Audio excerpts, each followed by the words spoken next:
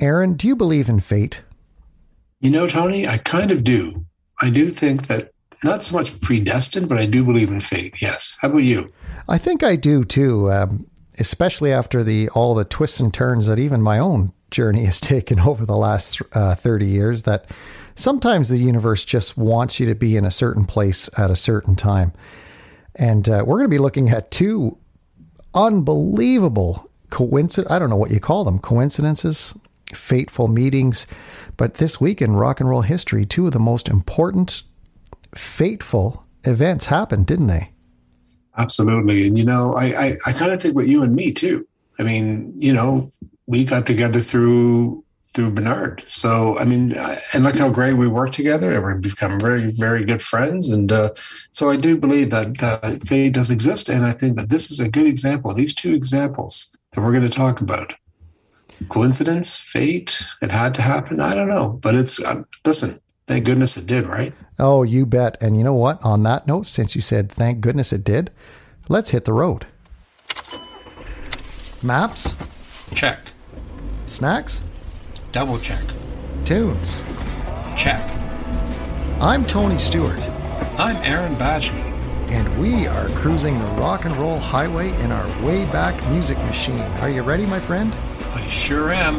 I have the feeling this is going to be the start of a great adventure. Kind of a magical mystery tour. Somehow I knew you were going to say that.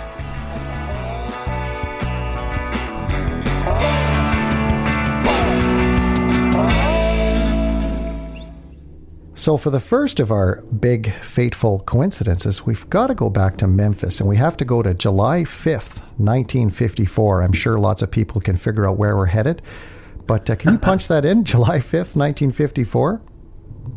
With pleasure. It's in. All right, here we go. Memphis. Be really refreshed. Work and play at your best. Enjoy the refreshingness. Pause for a Coke, ice cold Coca-Cola. You'll love that cold, crisp taste. When you're on the go, you get a lively lift with Coca-Cola. So be really refreshed. Pause for a Coke, ice cold Coca-Cola. Pause for a Coke. So here we are, July 5th, 1954, and we've been to this place before. We're at Sun Studios. Sun Studios, yeah. This is on my list for sure, but Sun Studios in Memphis, Tennessee, and inside is an incredibly important recording session going on, but it's not the recording session that is fateful, it's what happens during the break. So Elvis Presley, Scotty Moore, and Bill Black are in there. And Sam Phillips wanted to record them, and because Elvis had been into the studio a few times, and the recording session is going okay, but it's not going spectacularly, and they're doing a bunch of gospel stuff, and Sam just feels like something's missing. So they decide, he takes a break, because that's what you do in studios when it's just not gelling for whatever reason. Take a break, guys. And during the break, Elvis Presley starts noodling around on his guitar with a song by Arthur Crudup called That's All Right Mama. So big boy Arthur Crudup did this song in 1946. And all of a sudden, Scotty and Bill, in one of those amazing things that almost sounds like it only could happen in a movie, they jump in and they join in, and all of a sudden they're jamming on That's All Right Mama, and Phillips hears it and he's like, oh my goodness, this is it. And he, gets the tape machine running and history's made. A lot of people feel like this is that final missing piece of the rock and roll puzzle, right? Oh, and the funny thing is when they're doing it, they're not goofing around, but they speed up the song. Elvis kind of takes it into his own direction, which is what Elvis was famous for. And the other two, Scotty Moore and Bill Black, they just jump right in. And because it's very different from the original version, right? But you're right. This is the missing link that takes us from the early pre-rock and roll into rock. And the other thing, Tony, is this invents rockabilly.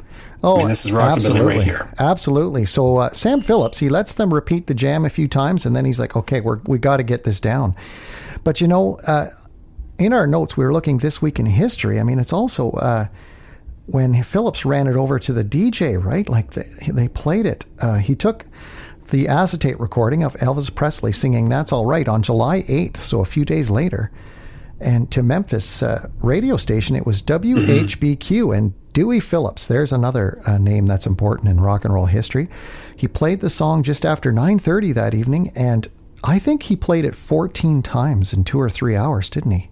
Yeah. I mean, allegedly the switchboard lights lit up, right? I mean, but even as a kid, the first time I ever heard this, it jars you. It's an amazing piece of work, right? It stands up there. Paul McCartney has identified it as one of his defining moments hearing that song and has covered it himself, right? A la Elvis. But, I mean, Elvis does it the best. Well, and this is that breakthrough moment, that fateful, happy accident. And all of a sudden, this, what was previously known as rhythm and blues, this black music can no longer be segregated. From this moment forward, that is it. I mean, that wall is coming tumbling down, whether people like it or not. And it all happened here. Like I always view Elvis as the missing piece of the puzzle that finally puts that music over the top. Not the first rock and roll song, but just the importance of this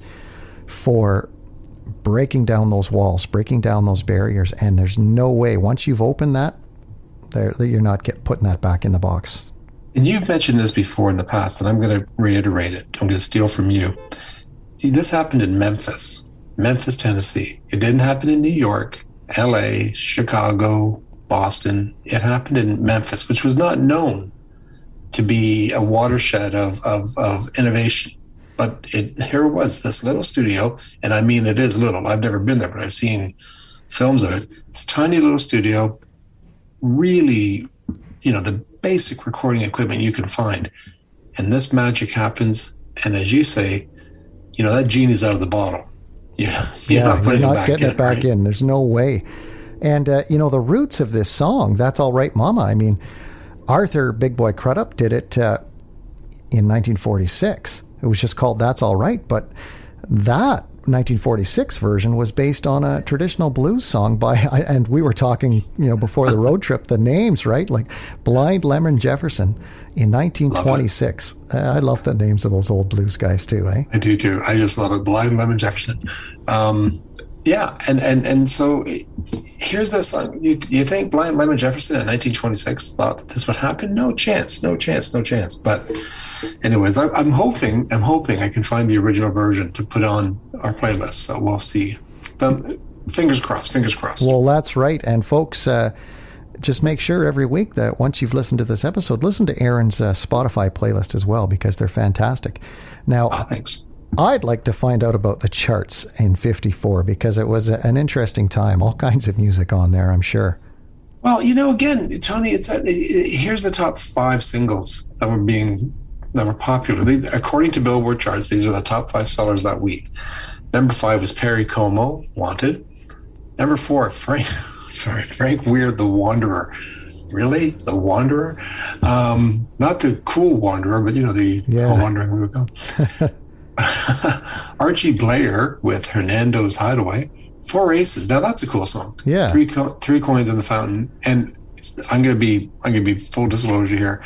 My mom's favorite record, so I grew up with this, 78, was Kitty Callan, Little Things Mean a Lot. I grew up with that song, so I think of my mom every time I hear it, because she loved that record. Oh, wow. Well, there you go. But an interesting mix, right? You've got Mr. Relaxation on there at number 5. Cardigan sweater and all. Every time we talk about Perry Como on this show, 2 things pop into my head. My grandfather, because he was a big Perry Como fan, but also SCTV, right? And it was the best. Their version of Perry Como and Merv Griffin. I loved their Merv Griffin too, by the way. But he is Mr. Relaxation. But you can see where, they're pretty mellow songs. Can you imagine? You're in Memphis, you just hear Perry Como, Wanted, and all of a sudden you hear That's All Right. Oh, my goodness. I mean, it must have just been like, what the hell is this, right? No, for sure. And I'm going to add a little disclosure here or a disclaimer is because I know that we do have an international listenership, actually. A lot of people were always mentioning SCTV on this show, and they're probably like, what is that? That is a Canadian sketch comedy series that ran late 70s into the 80s. And if you're of our generation, I mean, you just grew up watching that. But the alumni that came out of SCTV, that television series, I mean, they came from the company, the theater company first, but you know, where do you start, right? John Candy, Joe Flaherty, Dave Thomas, Catherine O'Hara, Andrea Martin, who's the eyebrow guy? Eugene Levy.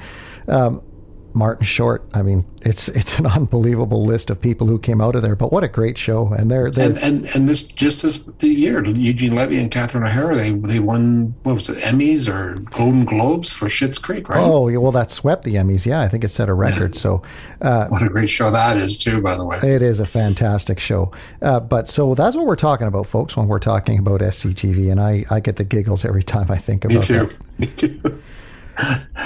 Oh, the stories we could tell, Tony, about that show. Oh, my goodness, yeah. Schmengi Brothers.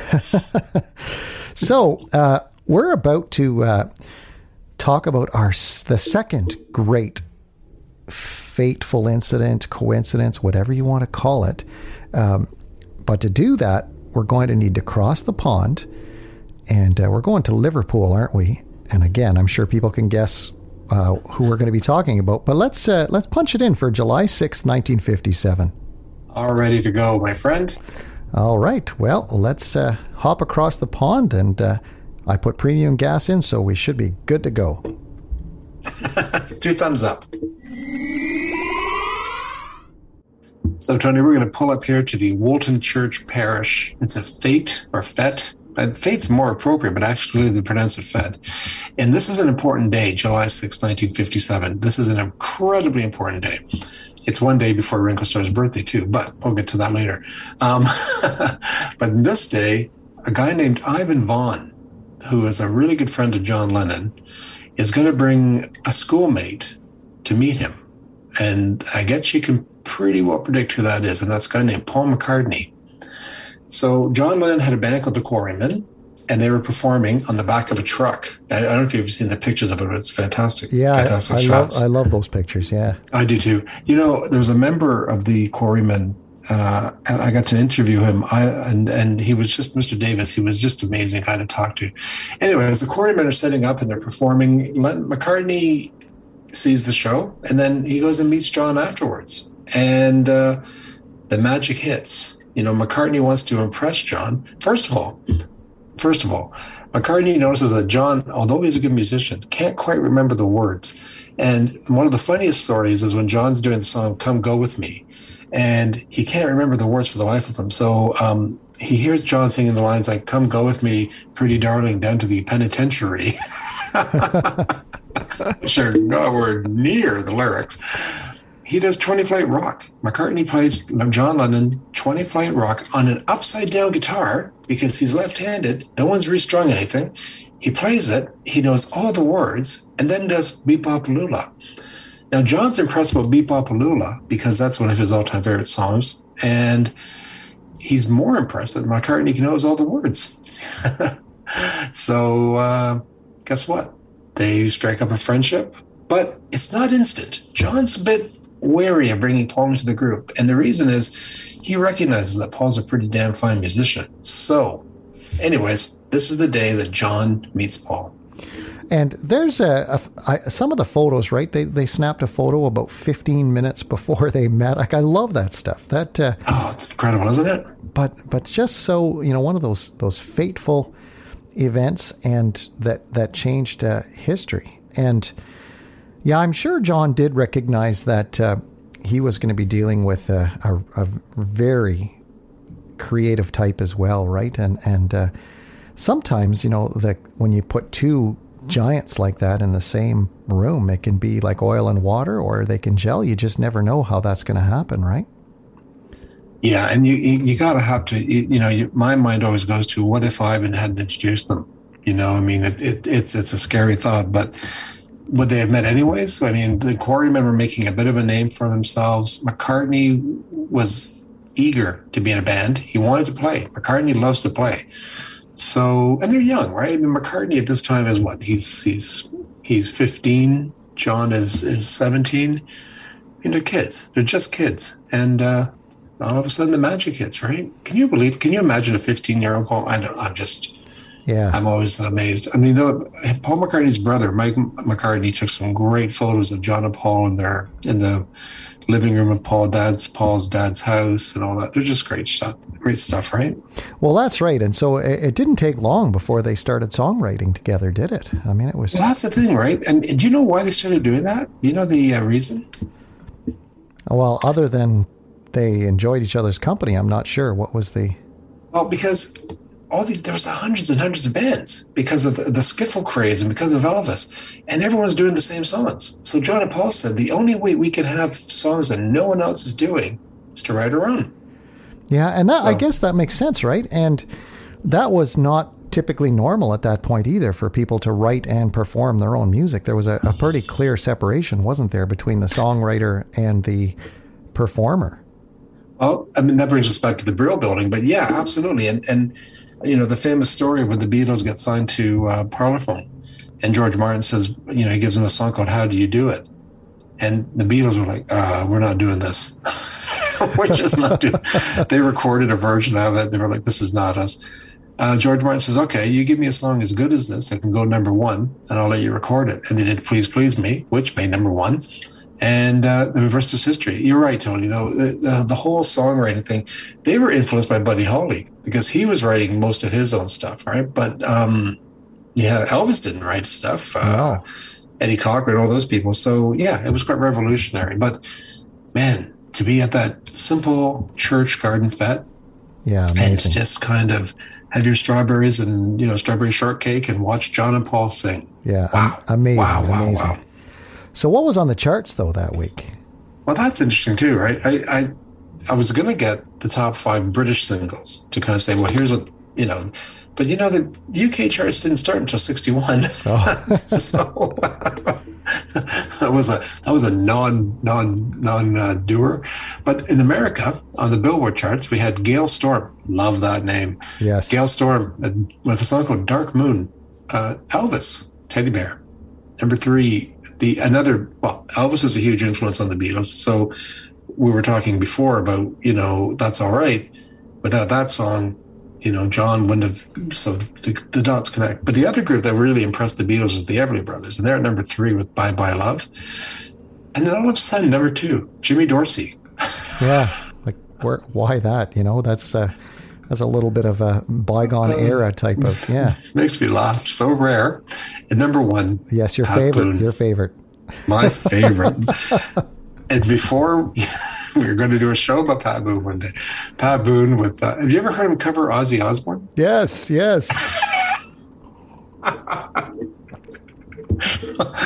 Oh, dear. Anyways, Pat Boone with Love Letters and Sand. And for those of you who love a good voice, check out Alison Moyet, her cover of Love Letters in the Sand. It's Adele before there was Adele. Yeah, actually, that is a great cover. You're right. Oh, don't you think that someone was listening to that and going, I can make a career with this? Yeah. I love Alison Moyet, by the way. So that's the date, Tony. I mean, can you? It's again the stars lined up, and it's just incredible. And there's been movies about this. There's books, and I've as I said, I've met a couple of the Quarrymen, and because they're still around, they still perform without John, of course, and Paul, but the Quarrymen and John Lennon meeting Paul McCartney. There you go. Well, let's now we're going to take a trip ahead. This one is a little different. We're going to go to July 6th, 2003, and we're going to be talking about the Dixie Chicks. So let's punch in July 6th, 2003. There we go. All right, here we go. We're off. So here we are outside the Dallas American Airlines Center, and it's July 6th, 2003. The Dixie Chicks, who up to this point were one of the big as draws for arena concerts, are about to play a show, but they weren't sure whether the show would go on because there was an anonymous threat that Natalie Maines would be shot on the stage. And the Dixie Chicks decided to go on with the show anyway. But Aaron, why, I'll let you explain this, why was Natalie Maines a target all of a sudden? Well, on March 10th, 2003, they're in England and they're doing a show. And Natalie says, just so you know, we're on the good side with y'all. We don't want this war, this violence, and we're ashamed that the president of the United States is from Texas, which is where they're from. And boy, that was on par with John Lennon saying the Beatles are bigger than Jesus. Yes. Like it just blew up. It certainly did. I mean, it affected the sales of their next album. I mean, it was the same thing, right? Album burnings and all that stuff going on, and blacklisted. Banned off radio? Yes. I mean, it had a profound impact on their career. Now, did you see the documentary about that? Shut Up and Sing. Yes. Yeah. Have you seen it? I have. And what a great title, eh? Because that's encapsulates it perfectly, about how a lot of the public feels about musicians or athletes. Keep your opinions to yourself, just do your job, right? Shut Up and Sing, yeah. Yeah, and boy, but she, I think, of course, they're on the right side of history. Now they just go by the Chicks, not the Dixie Chicks. But man, they like blacklisted by thousands of country radio stations. Death threats. Their families are threatened, not just them. I mean, they threatened their families. It was, and this is also to do with the Iranian war, right? They were protesting George Bush going into going into Iraq, and it was crazy. It was an off-the-cuff comment, really. And they needed police escorts to and from the show that you're talking about, directly to the airport. I mean, unfreaking believable, right? Yeah, and she was pressured. Well, the same, again, the parallels to John Lennon, right? She was pressured into making an apology.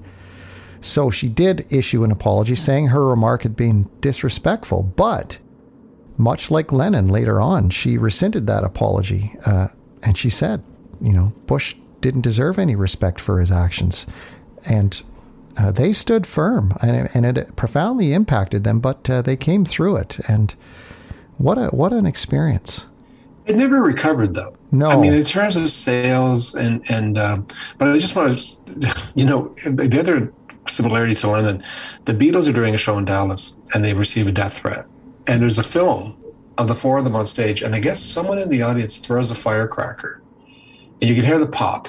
And all four of them look at each other like, are you shot? Who's shot? Are you shot? Oh, my goodness. It's kind of not funny, but funny. Do you remember they put out that record? It was fantastic called I'm Not Ready to Make Nice. Mm-hmm. They just kept, look, I think people have a right to their own opinion. I can like an artist or an athlete, an actor, and disagree with the opinion and still like their music. There's a lot of artists I like that I don't necessarily agree with their politics. But this just went way over the top. And what made me laugh over this whole thing was, this is the Dixie Chicks we're talking about. We're not... We're not talking about Zappa or, some other controversy, Eminem or... Well, that's right. We're talking about the Dixie Chicks. Well, that's right. Who had a pretty, let's face it, a pretty clean image, right? A certain image that they were catering to. Of course. And, yeah. But, I think, personally, I like when artists and athletes aren't afraid to take a stand. And I've always been a fan of that. I think... because you can use your popularity to try to affect change, right? I always bring it back to, I'm not a big basketball guy by any means, but I always bring it back to a guy like LeBron James who takes tremendous amount of heat for expressing his opinions, right? But here's a guy who wants to see change happen and who's doing it for the right reasons. And, I think I'm behind Natalie Maines on this one 100%. I think she is going to be on the right side of history. Oh, she already is. I mean, she's I mean, we know that the Iraq War was, well, where were the weapons of mass destruction? So they say, right? So I'm with you. And I've seen them twice in concert. But Andrew's a big Dixie Chicks.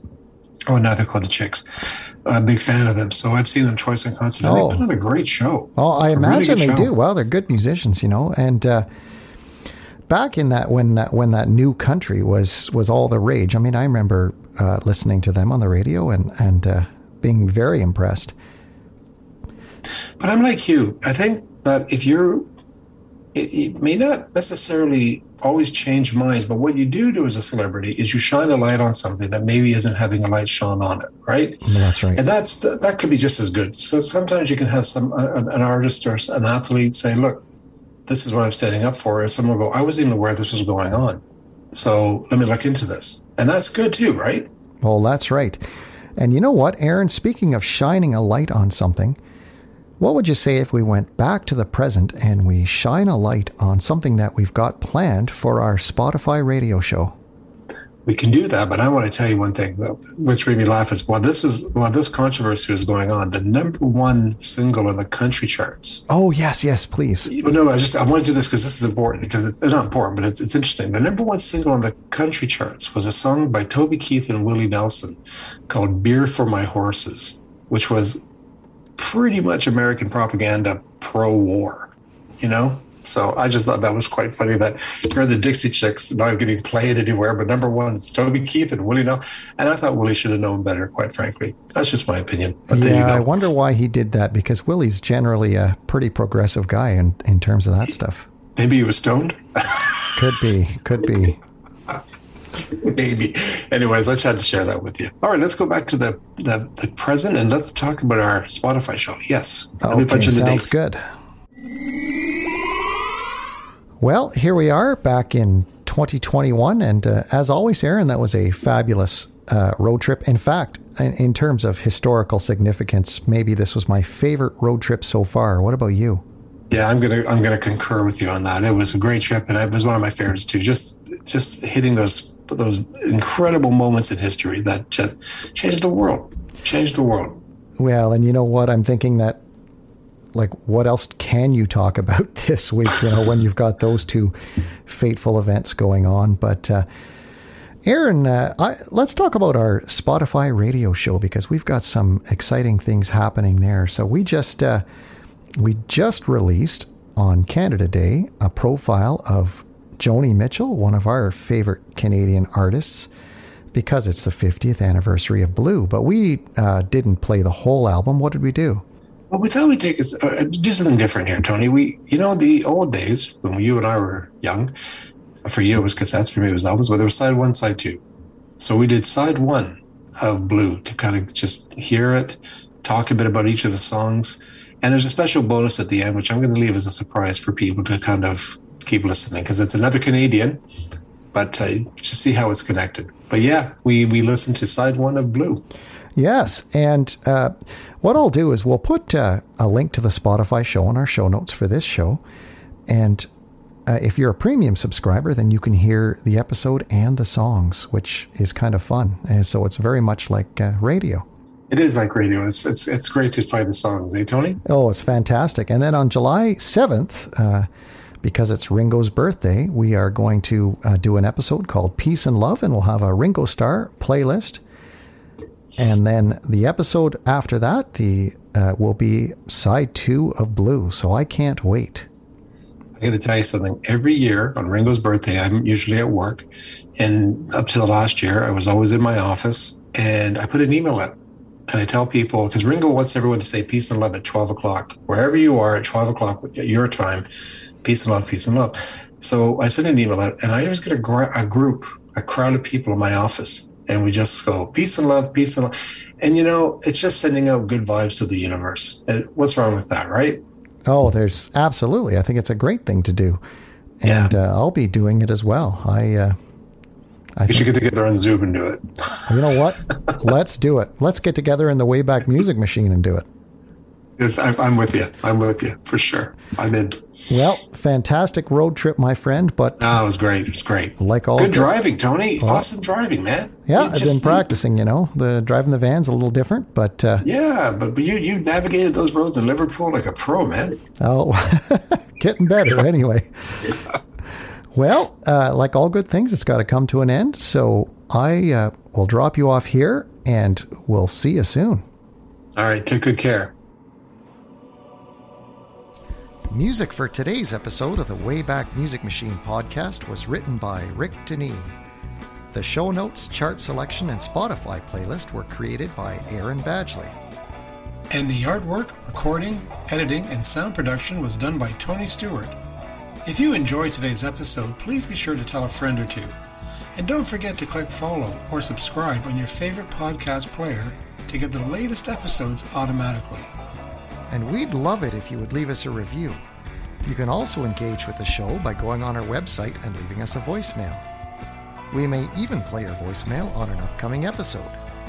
Thanks for taking this road trip with us, and we'll see you next time on the Wayback Music Machine podcast. Hey, turn the radio up. I love this song.